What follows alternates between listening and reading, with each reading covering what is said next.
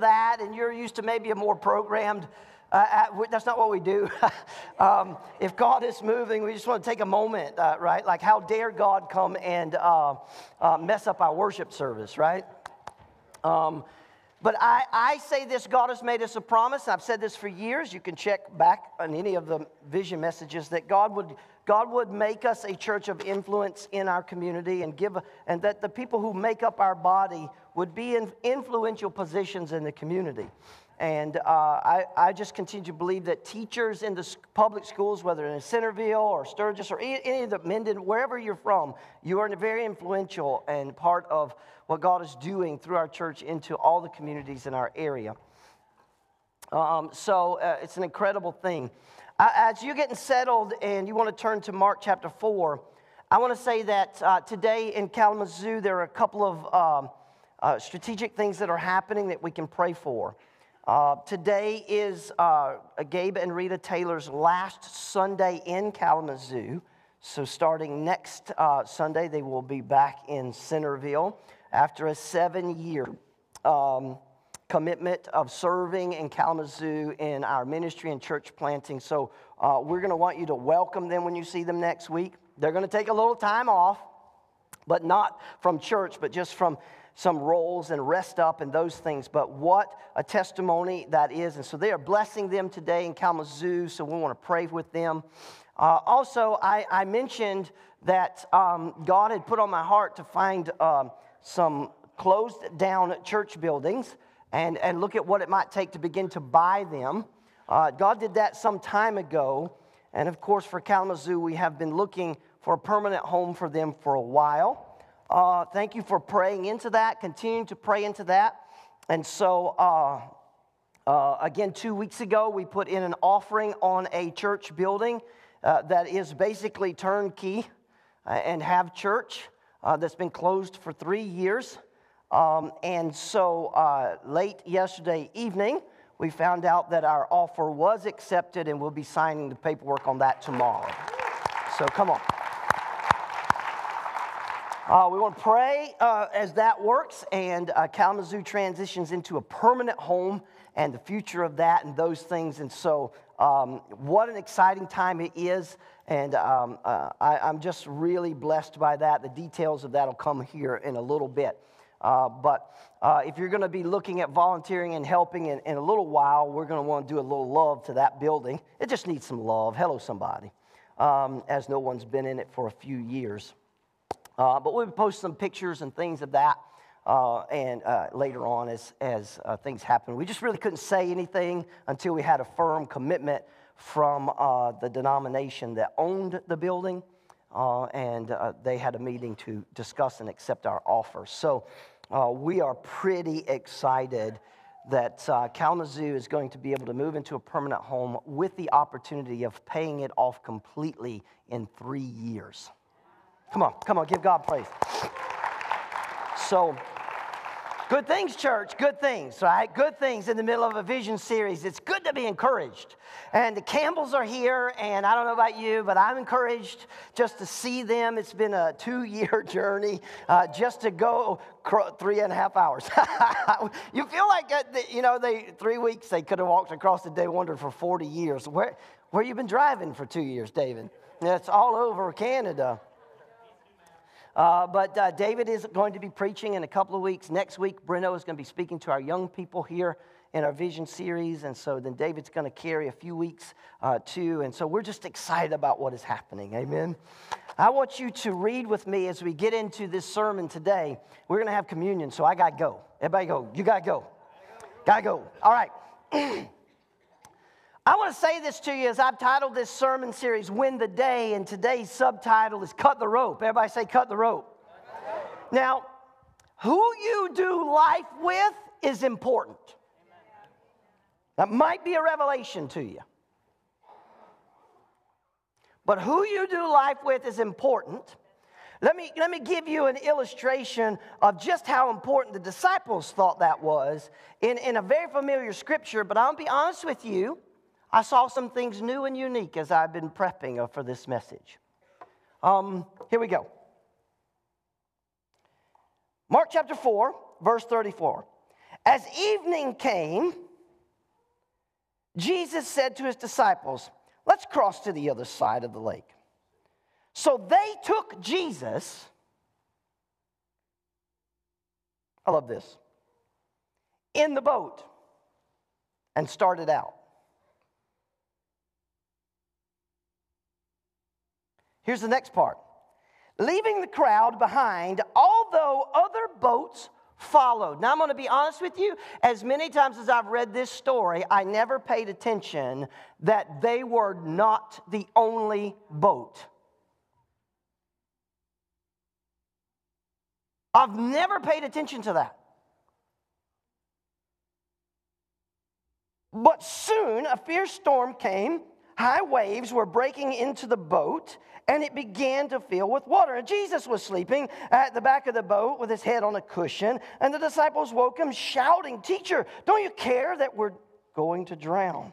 And when Jesus woke up, he rebuked the winds and said to the water, "Silence, be still." And suddenly the wind stopped, and there was a great calm. Suddenly the winds stopped, and there was a great calm. So, Father, bless the reading of the word to the hearing of our ears and the receiving of our heart in Jesus' name. And everyone said, who you do life with is important. I'm just telling you. Who you do life with is important in one way or another. There comes a moment in all of our lives when you need to cut the rope and take a step of faith. Let me give you an example. In 1853, I read an article about the World Fair in New York. Now, the organizers built an exhibit hall called the Crystal Palace. I did a little Google image search of that because I was like, I've never heard of this, obviously. And where is it and why can't I go see it, this Crystal Palace? And it was built to showcase the latest and greatest inventions. And they called this the World Fair, where all the inventors would come from all over the world to display new inventions. And this glass Crystal Palace building was beautiful that they built for this. This is where a man by the name of Elisha Otis stole the show by pulling off a stunt for the ages. Check this out. Otis was the inventor of what we today call the elevator safety brake, but he had a hard time selling it to folk. No one wanted to talk to him because everybody was skeptic about this thing. So here's what he did. Watch this, over a glass palace. Hello, somebody. He stood on a platform high above the Crystal Palace, and he had a man with an axe positioned above the elevator shaft. And he yelled loud enough for everyone in the exhibition hall to hear him, "Cut the rope." The crowd held its breath and the elevator fell. But within just a few feet, his brakes engaged. And he said, "All is safe, ladies and gentlemen, all is safe." The safety brake worked, and so did his sales pitch. Hello, somebody. When Elisha Otis cut the rope, there were only a few buildings in New York that were taller than 5 floors. Why? Because nobody wanted to walk up all them stairs. So why build a building taller than 5 stories if the only way to go up and down is up and down those stairs? Hello, somebody. So in 1854, Otis installed an elevator in a building on Broadway, and the rest is history. And watch this. By 1908, there were 538 buildings. Now, from 1853 to 1908, it's not a long time. But listen, by 1908, there were 538 buildings in New York City that qualified as skyscrapers because of the elevator and the brake system that kept it safe. Now we fast forward to 100 years, and according to Otis Elevator Company, and you have ridden in an Otis elevator if you've ever ridden an elevator, According to Otis Elevator Company, watch this, the equivalent of the world's population, which is over 7 billion people, rides an Otis elevator every 3 days. All because a man said, cut the rope. He believed in what he had. He believed in what he was doing, so much so that he was willing to risk everything. And today, every 3 days, 7 billion people ride elevators that go higher than 5 stories. Now, I think it's safe to say that Mr. Otis turned the world upside down, or from small to tall, right? There comes a moment when all of us, though, live in this life we live where we have to cut the rope. And I need you to hear me about what I'm about to say. I believe that playing it safe is risky. I believe that the greatest risk is taking no risk. See, one maintains the status quo, if you get there and you're not willing to take risk, right? The status quo is maintained, and it leads us to a life where we have regrets. A local or a prominent leading psychologist, Tom Glivovich, and it says 84% of our regrets will be the things we didn't do. Not the mistakes that we made or the pain that caused us. It's the opportunities that we miss out on. I often think about the rich young ruler. Think about the things he could have seen and experienced in the 3 years he could have had walking with Jesus. Instead, he thought what Jesus was asking him to do was give up more than what Jesus was putting on the table.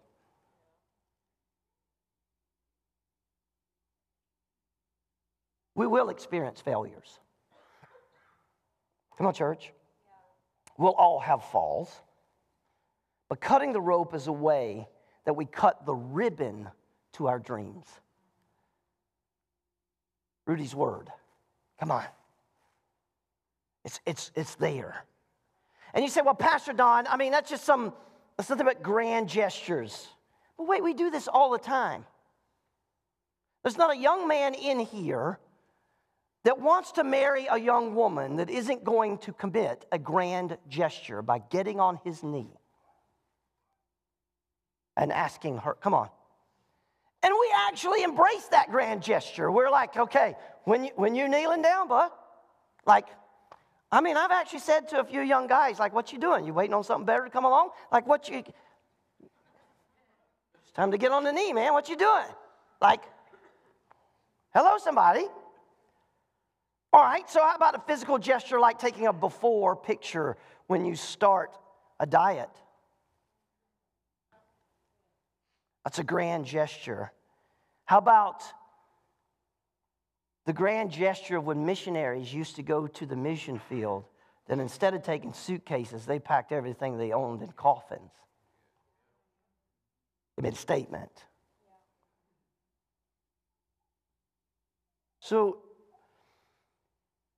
I believe that these grand gestures, these moments of defining decisions, calculating risk, and selfless sacrifice are defining moments in our lives. Let me make it personal for us. October 31, 1517, Martin Luther posted 95 Theses. December 1st, 1955, Rosa Parks refused to give up her seat in Montgomery, Alabama. May 25th, 1961, President John F. Kennedy. We could use one of them today. He was a Democrat. He said, within 10 years, we will put a man on the moon and return him home safely. Why? Because we can.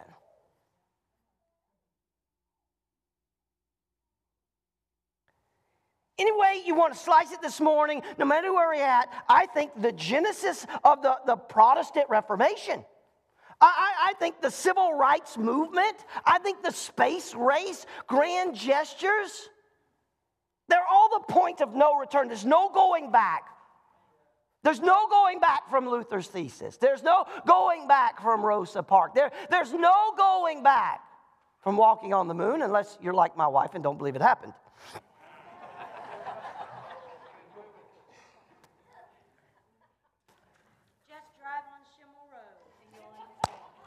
My wife's like, how in the world did we walk on the moon? I can't even talk on my cell phone on Schimmel Road, right? Like,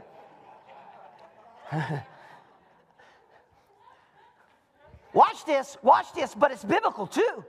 Y'all not ready. It's biblical too. Watch this. Here's from Genesis to Revelation. The Bible is full. It's full of grand gestures. And maybe you don't read your Bible like I do. But man, there was a man by the name of Noah who went big or went home. He built a boat. Come on, somebody. When nobody else is building boats in that area, he's building a boat. That's a grand gesture, right?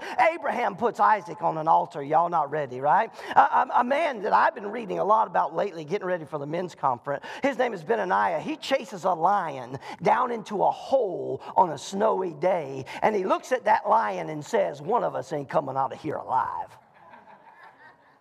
Oh, we need some men like that. Something's dying today, and it ain't me. Come on. The Israelites circle Jericho for 7 days. That's a grand gesture. Esther goes on a 3-day fast. I don't have time to read your Bible for you. Ezekiel, church, he lays on his left side for 390 days. Elisha is so committed to following his mentor that he burns his farming equipment. James and John, they drop their nets. Oh, come on, church. Peter gets out of a boat. Zacchaeus climbs a tree. Paul shaves his head. And the Ephesians build such a big bonfire that they bring all of the wicked books full of witchcraft and incantations and sorcery, and they burn it in the middle of the street. Come on, the Bible is full of it. And that's just the tip of the iceberg. Come on, church. Those are incidents that turn into defining moments, and each of them in their own way are a unique way of cutting the rope. For you and me, it's those moments that we get to where the pain of staying the same is worse than the pain of change. One way or another, there's a time in all of our lives where cutting the rope or trusting the rope has to do with whether we trust God or we trust ourselves.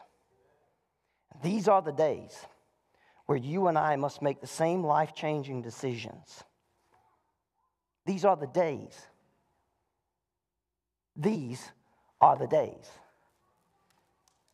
where people have to say, I'm cutting the rope. I'm abandoning myself to what I believe is true. And I'm trusting only what God has put before me. Hello, somebody. Just a few short years ago, Justin Papish, he's selling meth. He's in prison. And his life is ruined. And all of a sudden, he comes to that moment. Cutting the rope. It's time to go forward. Christine is in the same situation, and now she's helping lead a recovery group here at our church on Wednesday night. I mean, those are the moments where we say, well, I've been trusting, I'm not trusting anymore. I'm cutting the rope, and I'm walking away. And see, those moments cannot happen. They cannot happen in our life if we are doing life with the wrong people.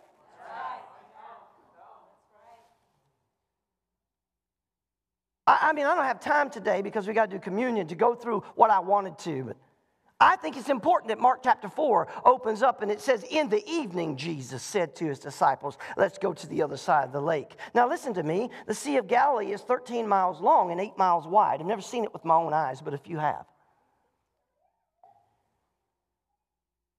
The Bible says that they set out as the sun was setting. Now, that's not insignificant. When you got to cross a sea that's 13 miles long and 8 miles wide. Hello, somebody. It's not insignificant. Why? Because being on any sea in the open at night is scary. But the Bible says, verse 36, they left the crowd. In other words, they left who they had been doing life with. They left the crowd. They left the crowd. And I need us to understand as a church and as a people of faith that I think we're beginning to realize that sometimes we need to leave the crowd behind because that is important to understand that who we do life with is important. Young people, who you do life with is important. It'll affect your attitude. It'll affect your grades. It'll affect how you relate to the world. It affects everything. Old people, it'll affect your life. I just didn't want anybody to feel left out. Who you do life with affects how your life goes. You cannot be tied to the world and be tied to God. It is not possible. And these past few years have made me examine who I'm in the boat of life with. It's really made me look at it because I firmly believe that the church family is our only lifeboat. Especially in these current storms. That's why being involved in each other's life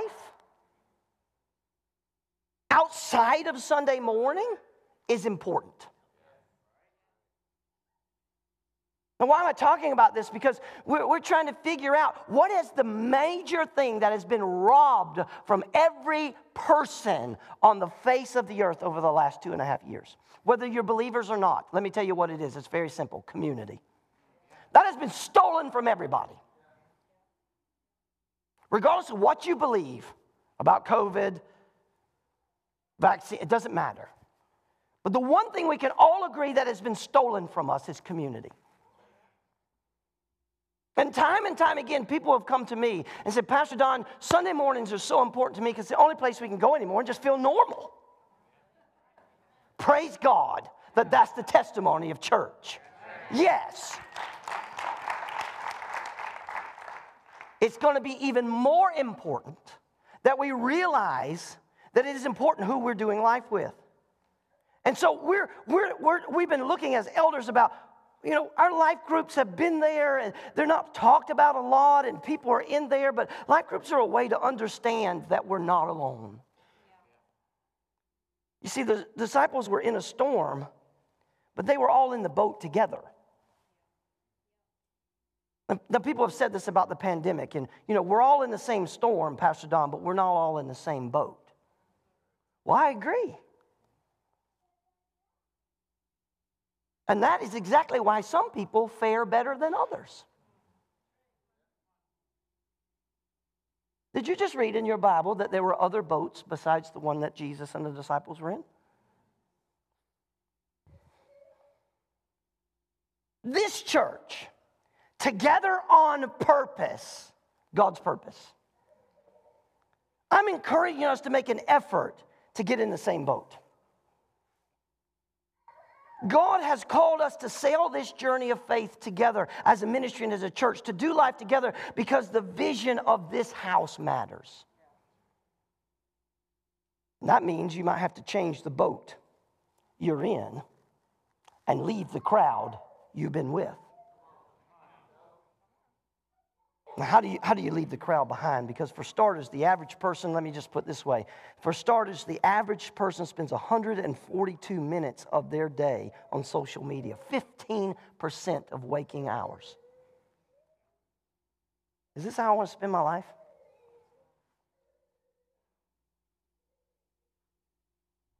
When we filter the Bible through the news, our theology conforms to our reality. That's called idolatry.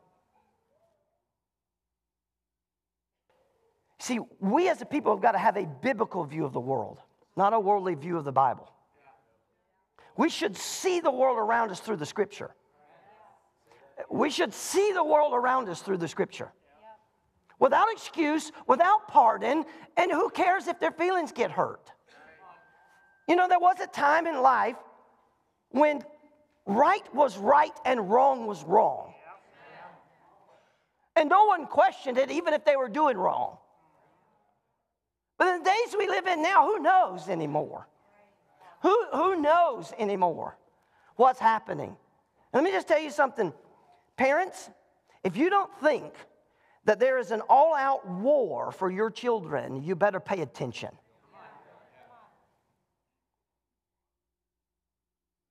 They don't have influence into the next generation unless they have the next generation now.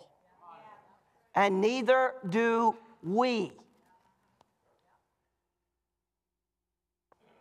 We've got to make sure to stay that the still small voice of God is the loudest voice in our lives right now. Leaving the crowd behind. I love this part. They took Jesus. Did you ever see that before? Because I'm just trying to, in my mind, I'm trying to see what they took Jesus. So there's all kind of people getting in the boats at the same time, right? And so obviously they knew all these people, and there were people just getting in boats and this, that, and the other. And here are all the disciples, right? Can you see Jesus just having a conversation with somebody that he knows, and everybody's getting in the boat? He said, hey, disciples, let's go to the other side. And everybody's like, yeah, we're getting in boats and those type of things. And one of the disciples goes over and grabs Jesus and says, you're getting in our boat. I'm just reading it. They took Jesus. From where and from who? It was with intent to say, I'm getting in the boat with Jesus. Now let me add a little topography here.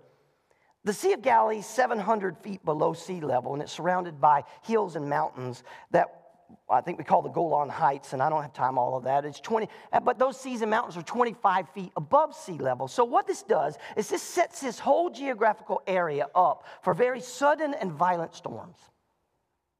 It just sets it right up. It's the perfect place for just supercell storms to happen. It wasn't unusual. And so Jesus is in the stern of the boat, and he's asleep on a cushion. Hello, somebody. And this is where I get it, right? Like Jesus is taking a nap. And I'm committed to being like Jesus, y'all. The older I get, the more committed I am to being like Jesus. I'm just saying. A nap is a godly thing. What are you doing? I'm following Jesus. Taking a nap. And here he is. The disciples waking him up, and they said, don't you care that we're going to drown? Now, I find it fascinating when I read the scripture like this. Jesus is sleeping, and so evidently they think he doesn't care. Aren't we so quick to assign blame when struggle happens? Aren't we so quick to assign wrong motives to people? In a stressful situation, our natural tendency is to play the blame game. Somebody better say amen. And that's what the disciples do here. In case you haven't noticed, everyone's blaming everyone else for everything that's happening. In case you haven't noticed, in the world that we live in, everybody blaming everybody for everything that is happening. It's somebody else's fault. Verse 39 is pretty important here. When Jesus woke up, he rebuked the wind and said to the water, silence, be still. So your Bible brings you into this moment, and it tells you that Jesus got up and grabbed an oar and started rowing.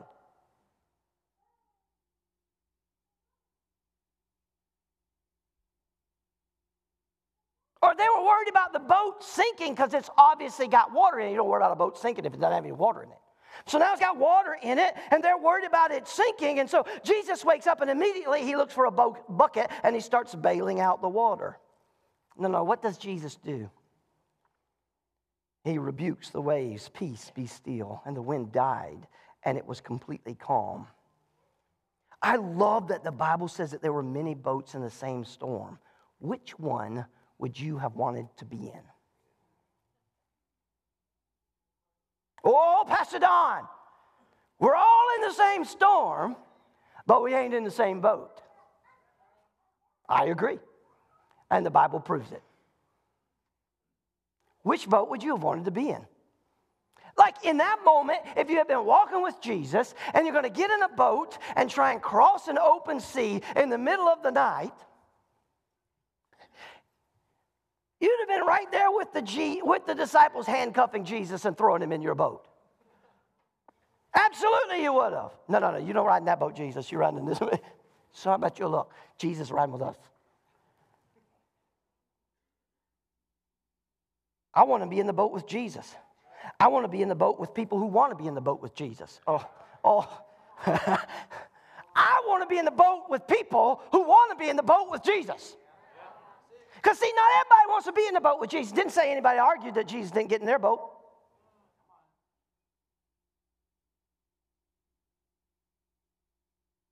I want to be in the boat with people who want to be in the boat with Jesus.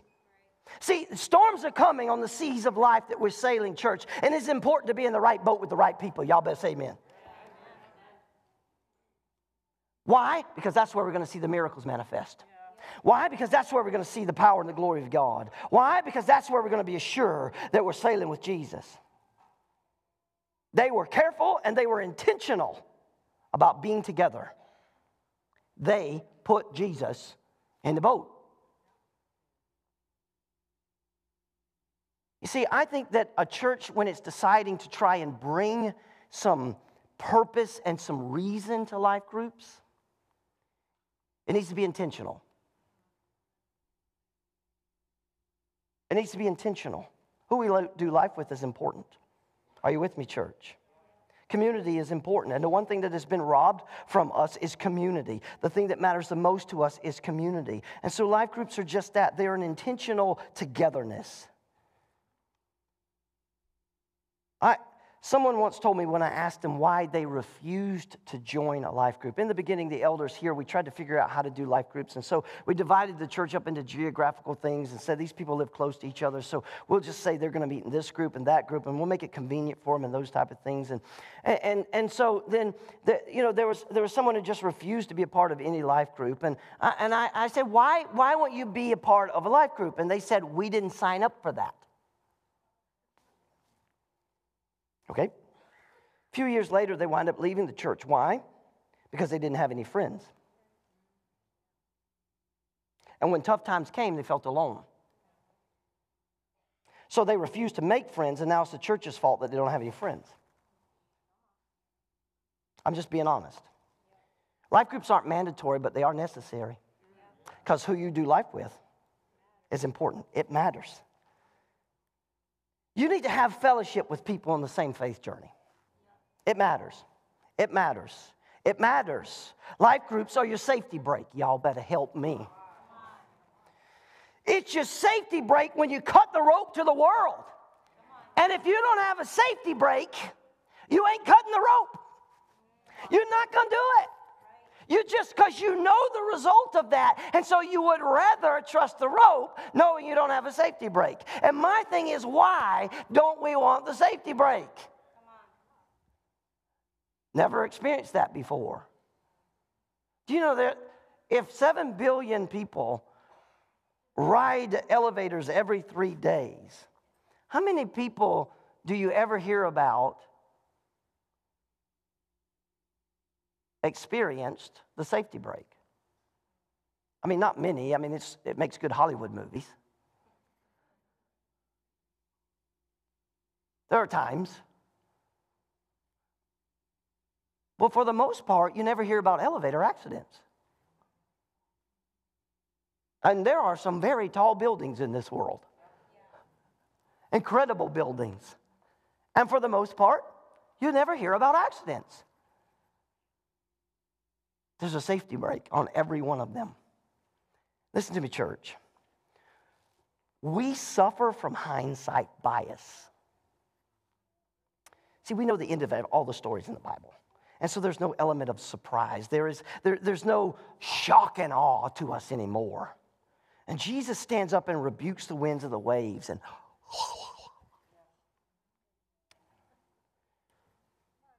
why does Jesus stand up and rebuke the winds and the waves?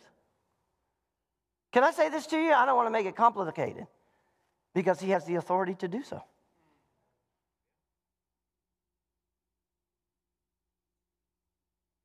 And the people who are doing life with him need him to walk in authority. And so he stands up and he rebukes the winds and the waves because he has the authority. And how does he do it? With 3 words: peace, be still. I cannot tell you right now the immense sense in my spirit and the light of everything that is happening in our culture, that this is a moment for the people of God to exercise their spiritual authority with spiritual humility and rebuke the winds and the waves. It is time. It is time. That boat could not have sunk. Why? Jesus was in it. And he had purposed for it to go to the other side. He declared it before he ever got in it. Let's go to the other. Jesus purposed to get there. Let me tell you something, church. When God gives a body of believers a vision, when God gives a body of believers an eldership team that is committed to what God has spoken to them, right? Let me tell you something. God is committing to getting there. He intends for us to arrive. And I don't believe that God has brought us this far to leave us this far. It is right here for us. This is a moment for us together on purpose to stand in the gap as peacemakers, to stand in the gap as grace givers, and to stand in the gap as tone setters. This is a moment for us to defeat the enemy. How? Together, on purpose, doing life together. And you better put on the full armor of God, because I got news for you right here and right now. The weapons of our warfare are not carnal, but we have weapons that divide power and demolish strongholds. We don't fight fire with fire. Listen, there's a shift in the atmosphere operating in an opposite spirit. Watch this. We rebuke hate with love. Oh, come on, church. We rebuke pride with humility. Y'all not helping me. We rebuke cursings with blessings, and we rebuke lies with the truth. We rebuke injustice with righteousness. We rebuke racism with repentance and reconciliation. We rebuke cancel culture with grace. We have the authority to move mountains. We have the authority over evil spirits. And I know it might sound spooky to you in that moment, but we are literally wrestling with powers and principalities that are exalted in high places.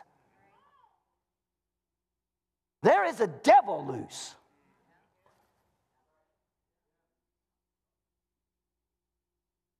And we underestimate our authority in Christ because we fail to understand our identity in Christ. As church, as people who are doing life together, who we do life with matters. And Jesus says to us, what you bind on earth will be bound in heaven. You have authority. But see, you walking with people who could care less. You're doing life with people who are sinking and they don't care. You're doing life with people who aren't interested in being in the same boat as Jesus. And some of you young people need to grab this. Because there's some people in your boat don't belong there. They don't belong there. Or maybe you just wound up in a boat you don't belong in. We got to get a hold of this thing that God has put for us. Together on purpose is how we get it done. Together, these men experience life and power of God in the face of certain death. It's right there. Together, these men experienced God's heart expressed towards them. And when everything seemed out of control, Jesus was there. It's true for us. It's true for us. Let me do this. I opened up with this idea of grand gestures and this cut the rope moment. We talk about them all the time. There's a grand gesture called the Field of Dreams gesture. if you build it. We love it, don't we, Doug? We just love it. How many people do you think showed up at Noah's Ark when it started raining?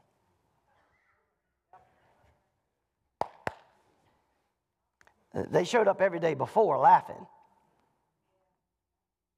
But when the rain started, they had a different motivation.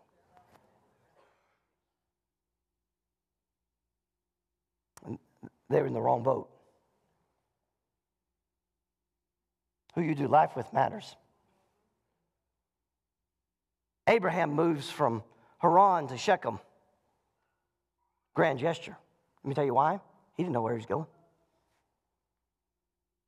He didn't know where he was going. God said, I'll show you.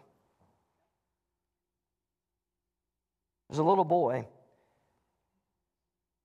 who gave a brown bag lunch. Come on, church. 5 loaves and 2 fish. And he gave it to Jesus. It was a grand gesture. Church, if you build it, they will come. We're going to have some on-purpose conversations about what's going on with our ministry and especially our young people. That's exactly why I asked Breno to speak next week and to speak specifically to our younger generation. To ask a question, what are you doing with the vision that the elders are trying? What are you doing with the heritage and the legacy that our elders are trying to give us? How is your life prepped today for what God wants to do with us, with what He's giving us? If you build it, they will come. This church needs to have an on-purpose conversation about how we support young people, how we do ministry with young people. The world is building things to draw people away from God. With their glitter and their glamour, their lyrics and their music.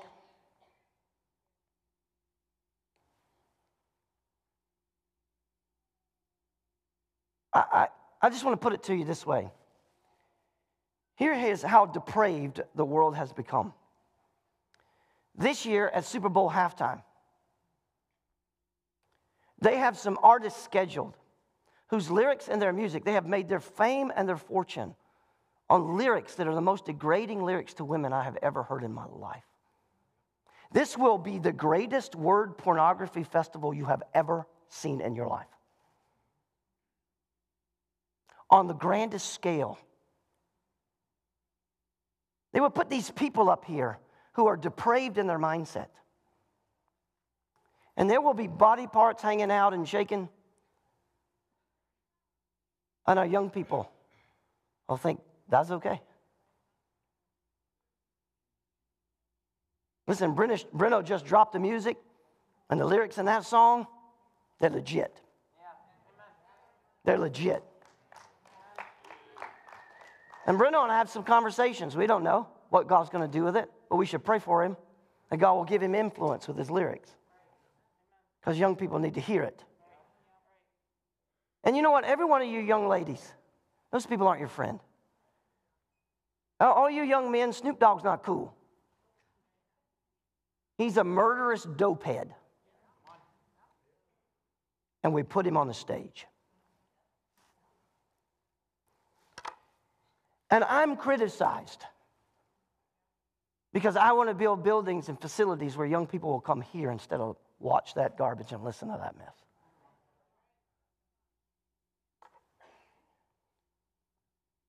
Y'all need to hear me. I think the church needs a grand gesture. If we build it, the young people will come.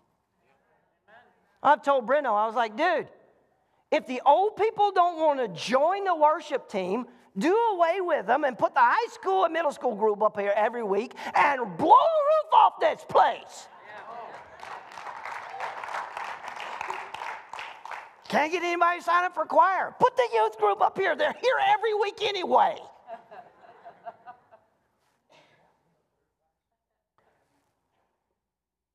Tired of waiting on people. Build it, they'll come. It's a grand gesture. Believe in it. Second grand gesture, enough is enough. Enough is enough is enough is enough. David finally made a decision. Goliath's got to die. Who is this dog? David made a decision. The days of my family cowering to uncircumcised Philistines, that's over.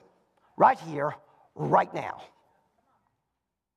I love it. Watch what happens inside of this. This is so important, right? Enough is enough is enough. And there are plenty of us in here who've got to learn to say, listen, I don't care what happened in the past. I don't care what used to identify me. I don't care what I used to come from or what I used to be. Enough is enough. I am not who I used to be, and I am not yet who I will become.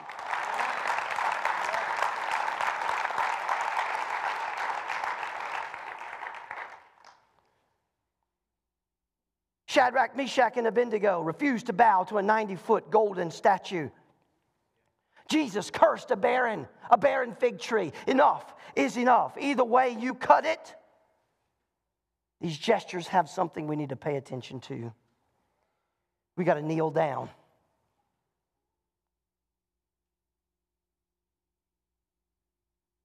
I don't care what you say. Tim Tebow was excommunicated from the NFL. Because he would pray. But the NFL will promote Snoop Dogg, who shot a man with a 12-gauge shotgun. And all of his lyrics promotes abuse of women and drugs. We have lost our mind. We have lost we got to pray. We got to pray. Listen, repenting is a personal issue. Lamenting is a corporate issue. And it starts with the people of God. And be connected with a small group of people from church lets you pray together for the whole group. Preaching may move the hearts of men, but prayer moves the heart of God. And that is where revival comes from. Life groups allow us to draw small circles. Come on, church. They allow us to draw small circles where we get on our knees and we pray with fervent, heartbreaking prayers that God would start revival with the greater whole. It's the difference between fighting for God and God fighting for us. And when we're done praying, we need to stand up. January 30th, 1956, Martin Luther King Jr. was speaking at First Baptist Church, and he was interrupted during his speech and told that his house had just been bombed. That night, he's sitting at a kitchen table, and he heard the voice of God speak to him and say, "Martin, do not be afraid."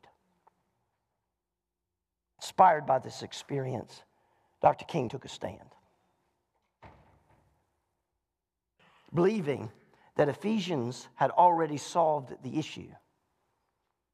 And that all God needed was a man to stand. Come on, church. For years, the church has sat around and said, one day some great opportunity is going to present itself, and then we'll be able to stand for God and on some great principle, for some great issue, and for some great cause. One day, I'm here to tell this church that day has arrived.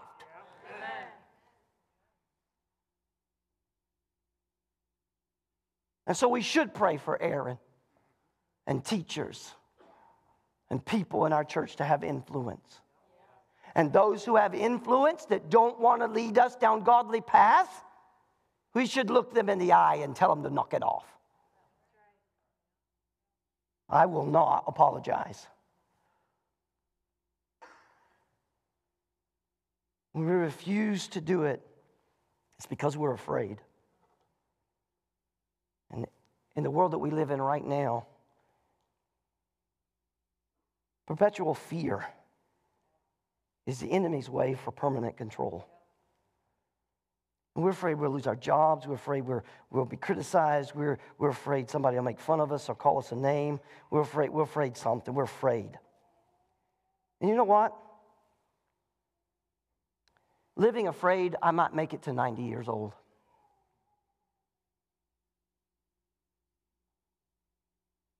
But if that's the truth, then I'm just as dead as now as I will be at 90. And when the cessation of my breath every day between now and then, because I'm afraid, is just an announcement to this world that you killed me a long time ago. Quit living as if the purpose of this life is to arrive safely at your death.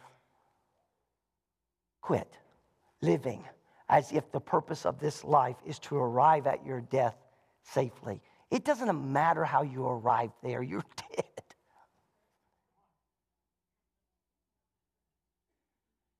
What matters is what I do with the dash.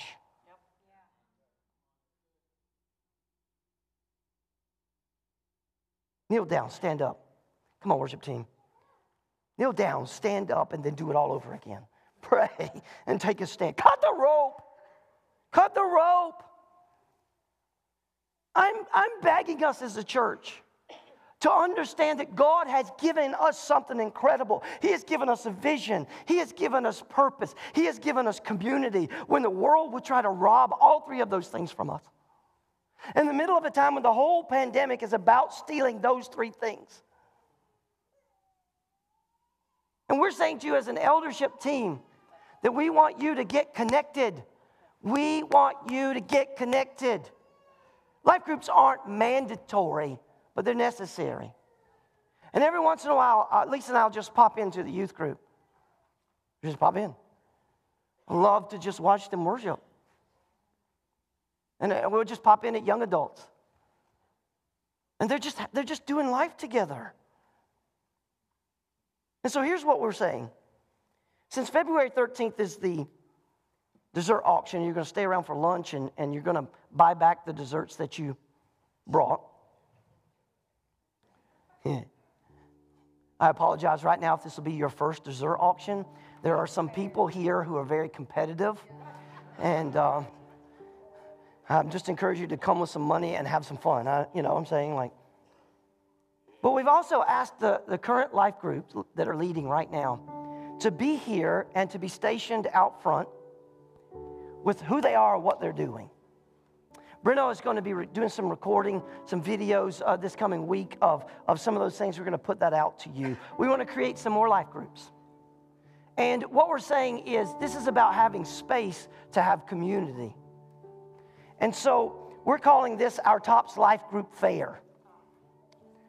Together on purpose. The Tops is with ownership. Apostrophe S. And I want you to consider just who do you have a relationship with that's already involved in a life group? And maybe figuring out how you can get involved in something like that so that ministry happens outside of Sunday morning in your life. Community happens outside of Sunday for you in some way. And so I'm looking forward to it. I really am looking forward to it. And I hope that you are too. Amen? It's time to cut the rope. It's time to cut the rope. And this church needs to make a commitment. Will you stand with me?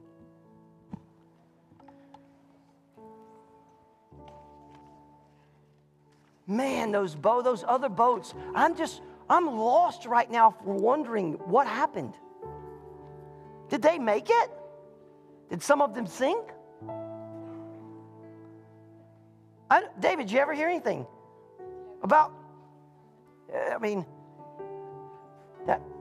did they make it through the storm? Did some of them sink before Jesus calmed the whole thing? I don't know. I can imagine that if they were close enough, that maybe they fared well, and the miracle of Jesus blessed even those who, because of God's grace. I only know that those disciples made sure that Jesus was in their boat. They took Jesus. I want to be in the boat with people who want to be in the boat with Jesus. I'm going to invite a couple of elders. Rod and Doug, why don't you come? We're going to worship for a minute. Where are my ushers? This is a great day to take communion in the sense that And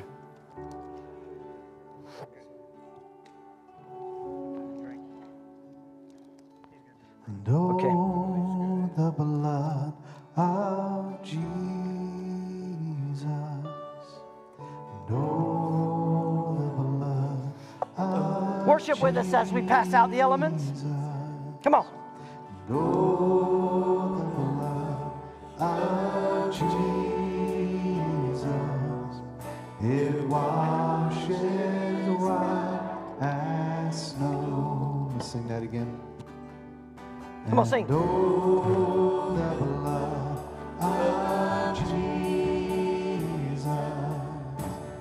Know the blood of Jesus. Know the blood of Jesus. It washes white as snow.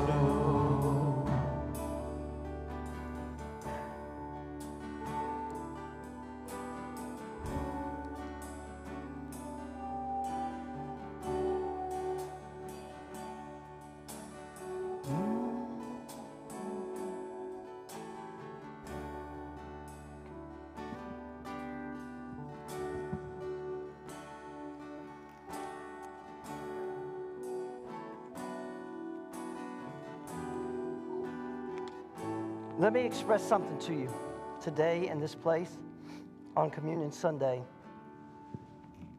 Communion is about together on purpose. Communion is about our relationship with the Lord so that our relationship with each other is pure.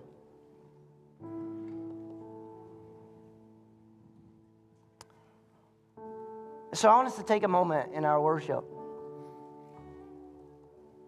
And I want to say this to you. If you're in this place today and you're not prepared to take communion, no one is forcing you, and definitely no one will judge you. Why? Because the scripture says this. Anyone who eats this bread and drinks this cup of the Lord unworthily is guilty of the sinning against the body and the blood of the Lord. That is why you should examine yourself before eating the bread and drinking the cup. For if you eat this bread and drink this cup without honoring the body of Christ, you're eating and drinking judgment upon yourself. That's why many of you are weak and sick, and some have even died. But if a man would examine himself, he would not be judged by God in this way. Yet when we are judged by the Lord, we're being disciplined. So we will not be condemned along with the world. My dear brothers and sisters, when you gather for the Lord's Supper, wait for one another. Now here they're talking about not starting until everyone gets ready, but communion is about our relationship with the Lord and with each other. And it's about honor. And this morning in this place, I want us to take a moment to examine our hearts. And the Bible says that if you have aught against your brother, leave your gift, go make that right, and come back. There's a time to examine our hearts. And so we're going to do that. Father, right now in the name of Jesus, thank you for the grace extended in this room for this moment. You, Jesus, are the greatest gift, your blood and your body. Communion. Know the blood of Jesus. Know Communion, Lord. the blood of Jesus. Know the blood of Jesus. It washes white as snow. Lord, our hearts are yours. And thank you that, Lord, when we take a moment to examine our lives, God, that we are not filled with condemnation or guilt, full of your mercy and grace, God, to know that you are able to come. Encourage our hearts and lives. And so, Lord, we confess to you where we're at. And we say thank you that you wash us and cleanse us.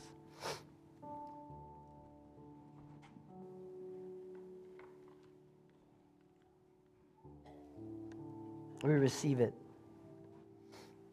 in the name of Jesus. The Bible says, Paul speaking to the church, he says, "For I pass on to you what I received from the Lord himself, that on the night when the Lord was betrayed, he took bread and gave thanks.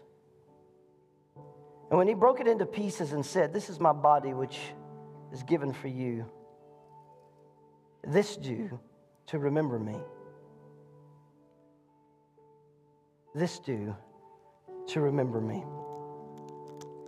And so I'd ask for you this morning to hold up the bread, which is the element of the body of Christ. As we pray over it, remember that the body of Christ was broken for us. Father, as we get ready to remember the broken body that you gave for us, we just ask that today it would be also a remembrance of your Holy Spirit pouring out on us, so that as we partake of this bread in remembrance of your broken body, Father, we ask that your Holy Spirit would be poured out on us as well, so that we would be enabled to expand your kingdom wherever we're at. We ask this in Jesus' name. Amen. Everyone said, let's partake.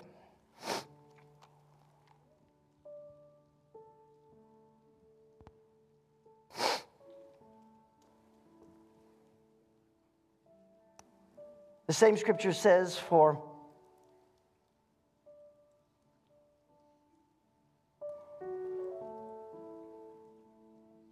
the same manner he took the cup of wine after supper, saying, 'This cup is the new covenant between God and his people.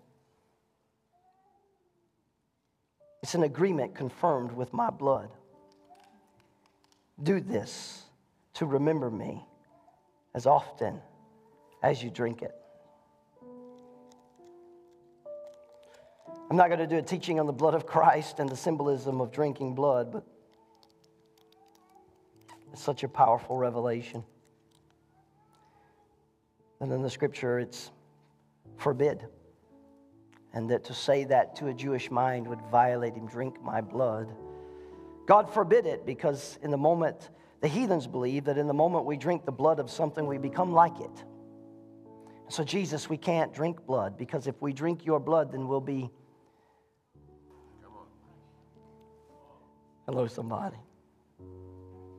We hold up the cup that represents the blood of Christ. As Doug prays.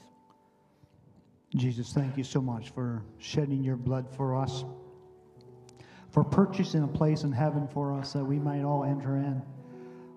Lord, we pray that you would help us to share that good news with those around us, that they may also enter in.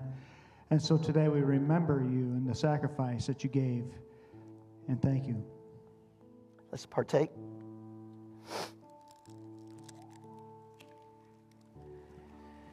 Thank you today, Lord, for giving us a place to do life together. And Lord, as we do life together, thank you that you give us a place to be embraced. And so we want to say thank you for our church, Lord. Thank you for our vision. Thank you for each other. We celebrate you today as we cut the rope to the world and we embrace the safety break of the fellowship of the saints. Help us to continue to do life together on purpose for you, Jesus. We pray it in your precious name. And everyone said? Amen. Turn around and tell someone you love them.